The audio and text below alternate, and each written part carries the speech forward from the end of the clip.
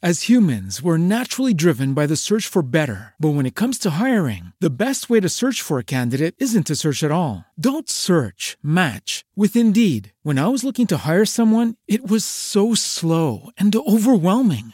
I wish I had used Indeed. If you need to hire, you need Indeed. Indeed is your matching and hiring platform with over 350 million global monthly visitors, according to Indeed data, and a matching engine that helps you find quality candidates fast. Ditch the busy work. Use Indeed for scheduling, screening, and messaging so you can connect with candidates faster. And Indeed doesn't just help you hire faster. 93% of employers agree Indeed delivers the highest quality matches compared to other job sites, according to a recent Indeed survey. And listeners of this show will get a $75 sponsored job credit to get your jobs more visibility at Indeed.com/podcast. That's Indeed.com/podcast. Terms and conditions apply. Everybody in your crew identifies as either Big Mac Burger, McNuggets, or McCrispy Sandwich. But you're the Filet-O-Fish Sandwich all day. That crispy fish, that savory tartar sauce, that melty cheese, that pillowy bun. Yeah, you get it. Every time. And if you love the Filet-O-Fish, right now you can catch two of the classics you love for just $6. Limited time only. Price and participation may vary. Cannot be combined with any other offer. Single item at regular price. Ba-da-ba-ba-ba.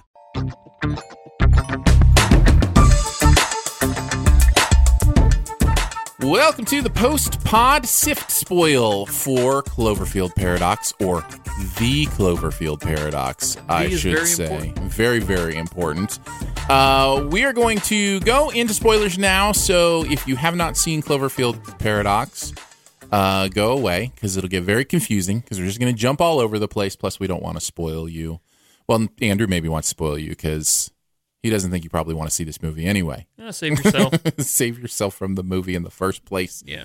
What kind of stuff do you want to talk about? Where do you want to start? It seems like you have a lot of stuff, like specific examples of stuff that you need to get ooff your chest, Andrew. Like you need to have like I'm carrying a weight on my shoulders. Yes, you got to get some catharsis here. I'll start in specific parts, and then I can say how I thought about them. I think the main thing that you and I disagreed on in podcast proper were I did not like the performances, whereas you did. Yeah. So giving specific examples, whenever Chris O'Dowd's character loses his arm. Yes. Like the actual losing his arm scene, like where it's stuck in the wall, that was actually a kind of really cool scene. Yeah, that was one of the two quote-unquote wall scenes that we were talking about. Yeah. Yeah. But the next part, whenever his arm, which just reminded me of It from Addams Family, was walking around, and he's like, "Oh, that's my arm." It just seemed really weird the way he would react to his arm gaining its own consciousness, and Yes, but I don't think that's a bad performance. I think it's a performance from a different movie. I think it goes back to the tone issue. I think if that was the whole movie, we would love it. It is Bruce Campbell, right? That's his name, Bruce Campbell? Bruce Campbell from, in The Evil Dead. Yeah. You know what I mean? It makes sense in context to react that way if that's the kind of movie this is. Yeah. But that's not the kind of movie this is at other points. So that's all I was saying was, I think he's hilarious. I think his comic timing is great. If that was this kind of movie, I think that's a good performance. Maybe it's the fact that everybody is trying to do something different, that there is no basis for me to say that performance is good. Sure. Because I can agree with that. If that's the type of movie, then yes, it is a good performance, but it's not the type of movie. It's not any type of movie. Well, certainly, yes, exactly. And the other wall scene... And that makes every single performance bad. And yeah, well, it makes the movie bad. No, I don't. Do you see what I'm saying? I think when I say bad performance, I feel like there's some blame that goes to the actors. But I feel like the actors are doing what they've been asked to do. You know what I mean? Like it's. Yeah. I feel like they're performing well in a mess of a movie. So I know there's always a lot of different factors, but. Anyhow, I think that's where my perspective comes from. And I can understand the whole you can't blame the actor for doing what they're told to do, but at the same time, I don't think that can give them carte blanche or not carte blanche, but it can't, excuse. No, I get it. I get it. Yeah. I think we agree on the elements. I think we disagree on kind of the semantics of it a little bit. Yeah. Another thing that we disagreed on is that I said this movie was trying to answer a whole bunch of questions. Yeah, what kind of questions do you think it's answering? So the basic premise of the first Cloverfield movie, this is quote-unquote technically a prequel to, but not really, is how the creature landed on Earth and how it came to Earth. Yes. Yeah. So the beginning of this movie is the whole MacGuffin guy on the news saying that this is going to answer, or, create portals in the past and the future and stuff like that. Totally stupid. It's really bad. Technically, the beginning is we're with her trying to figure out if she's going to go up into space with this crew. Well, at the beginning of the movie, at some point, MacGuffin Man is giving his whole speech. During the first Cloverfield movie, there is never any discussion of an energy crisis. It's just regular New York. Well, because that hadn't happened yet. But if it hadn't happened, then how did the creature get there back then? I see. I think you're misunderstanding when this takes place. This is in the future. If it's in the future, then it doesn't make sense that the creature was back there whenever the first It does, because they talk about that on the newscast. You can't just say because paradox and expect everybody to say that this makes sense.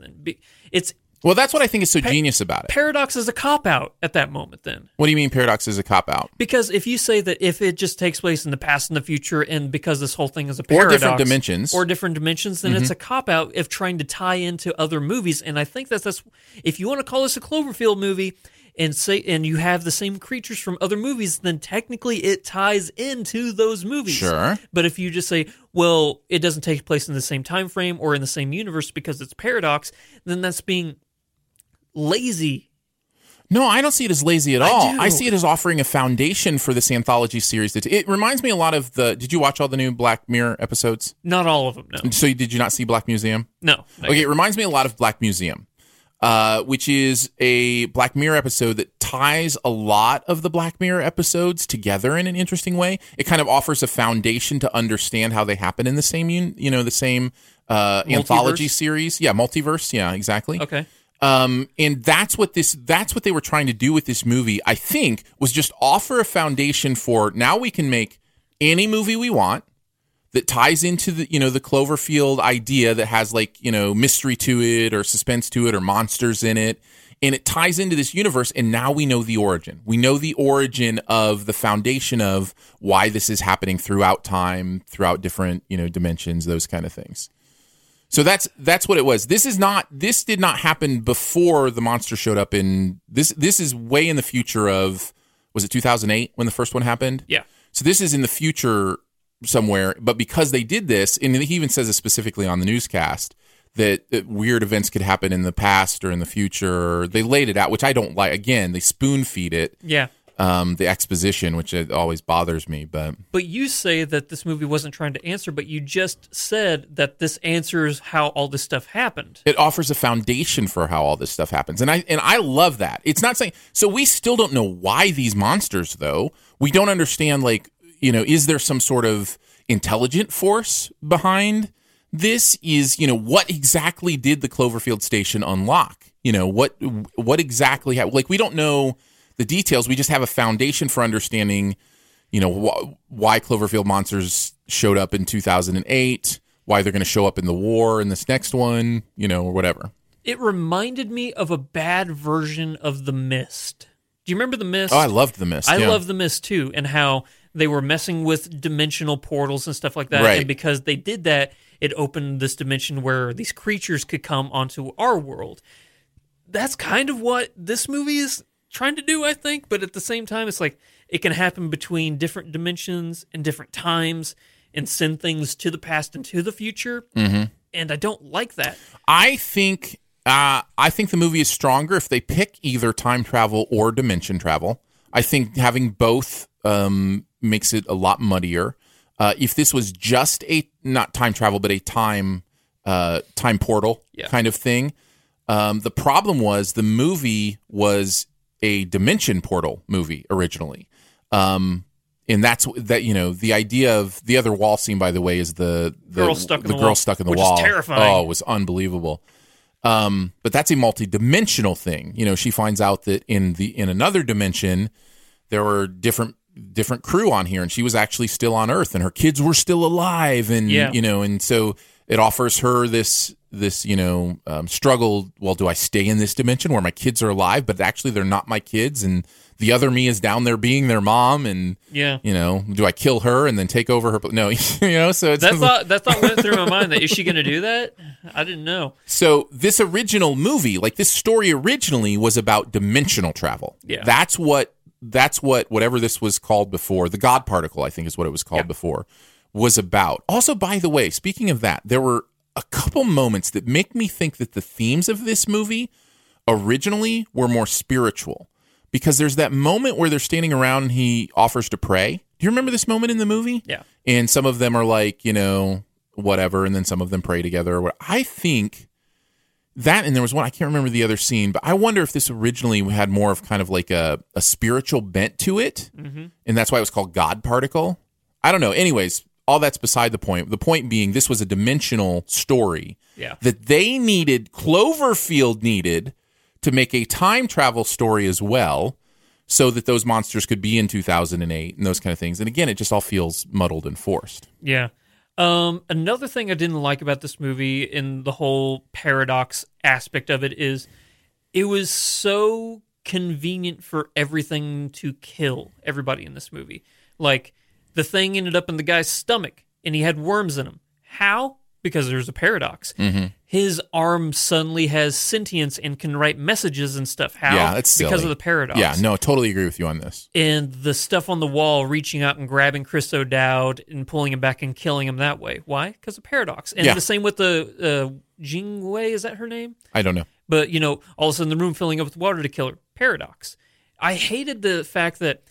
That was a great scene, by the way. Of her drowning? Yeah, that was really... I don't think I've ever seen anything like that before. Like a space scene where it fills up with water and then the space vacuum freezes it. Yeah. I thought that was really cool. I think really interesting. They've done that in a couple movies. Oh, okay. I just haven't seen it, I guess.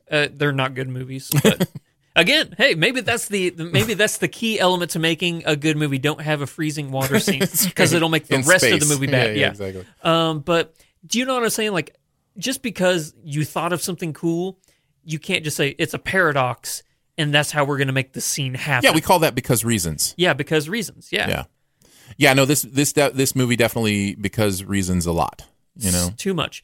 The whole storyline with her husband and the little girl is the most useless, incredibly again, I dumb. think that must be in the original script. There must be more to it. I don't understand. What does that little girl have to do with anything? Nothing. It's just. What does her husband have to do with anything? Yeah, I want to read the original script so bad. I just wonder what they had to chop out, edit out, cut up to make it, work as a Cloverfield movie. And you feel like with 10 Cloverfield Lane, a movie you love 10 Cloverfield Lane too, don't you? Absolutely. Okay, a movie both of us love. So good.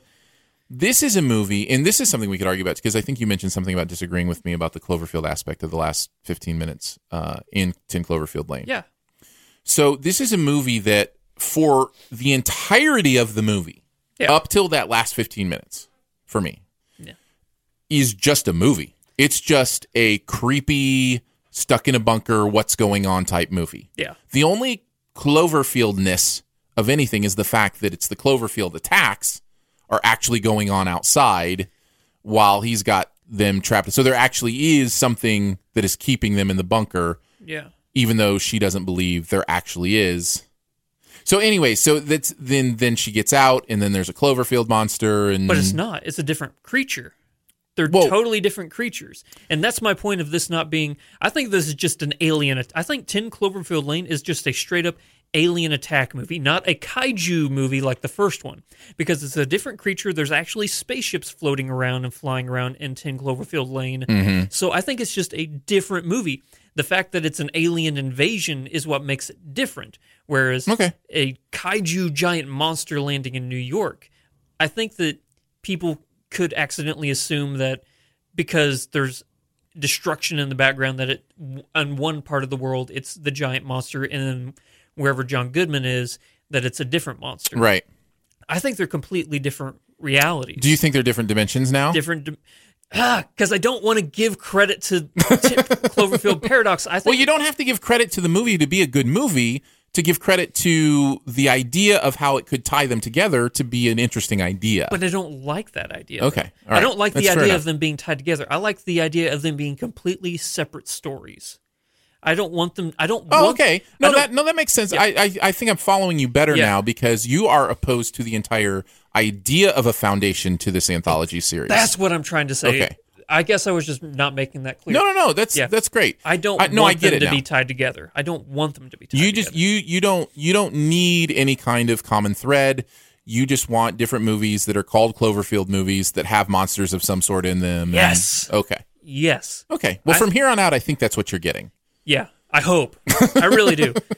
Honestly, I said this in a tweet the other day that actually kind of got a lot of traction. I was proud of it. That I am making a decree that 10 Cloverfield, not the Cloverfield Paradox, is now it does not. The canon is untrue. It does not have any effect on the Cloverfield universe, and it got a lot of traction. It reminds me of the petition that the Star Wars fans were signing about The Last Jedi or whatever. Yeah. Get it removed from canon. Yeah, that's what I said. I put down a #fake petition. That's right. Yeah. So, but right. Are there specific points of this movie you wanted to discuss? Because mainly it's just been me complaining about it. I think I've mentioned, both the wall scenes, which I thought were really well done. I thought the water scene was well done. I agree with you that there's way too much because reasons in this, and I think a lot of that probably has to do with the chopping that they did on it.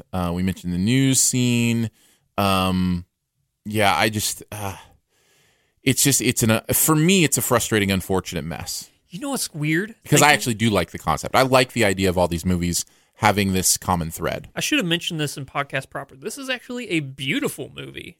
Like the way it's shot, the CGI and stuff. It's pretty well done. Really well done. Yeah. So, but I'll tell you what it did make me want to do. I want to go back and watch the first Cloverfield movie again now. Yeah. I really do. Yeah. I may do that tonight. Really? Yeah. I may do family movie night and we'll do Cloverfield. There you go. And you'll forget that what's his name is in the movie. You're like, oh yeah. What is his name? He's from Silicon Valley and everything. Oh, yeah. He it's the worst when we can't remember names of easy people we should remember names of. Exactly. I'll look it up. I shouldn't have to, but it's just going to save time. Do do do do do do do. Usually I remember about the time T.J. Miller. T.J. Miller, yeah. Yeah. You forget that T.J. Miller is in that movie. And Lizzie Kaplan's in that movie as well. Right. Because that was before any of them were famous. Mm-hmm. So, thanks, J.J. Abrams. J.J. Abrams, you're the best. Yeah. I'm excited for the next Cloverfield movie to see, hopefully we'll be back on track for you. Reading the plot summary of it, and I know I'm not going to tell you what it is, but it definitely looks like it's getting back to that whole, okay, yeah, this has nothing to do with any of the other ones. Yeah. So, I'm excited. Cool.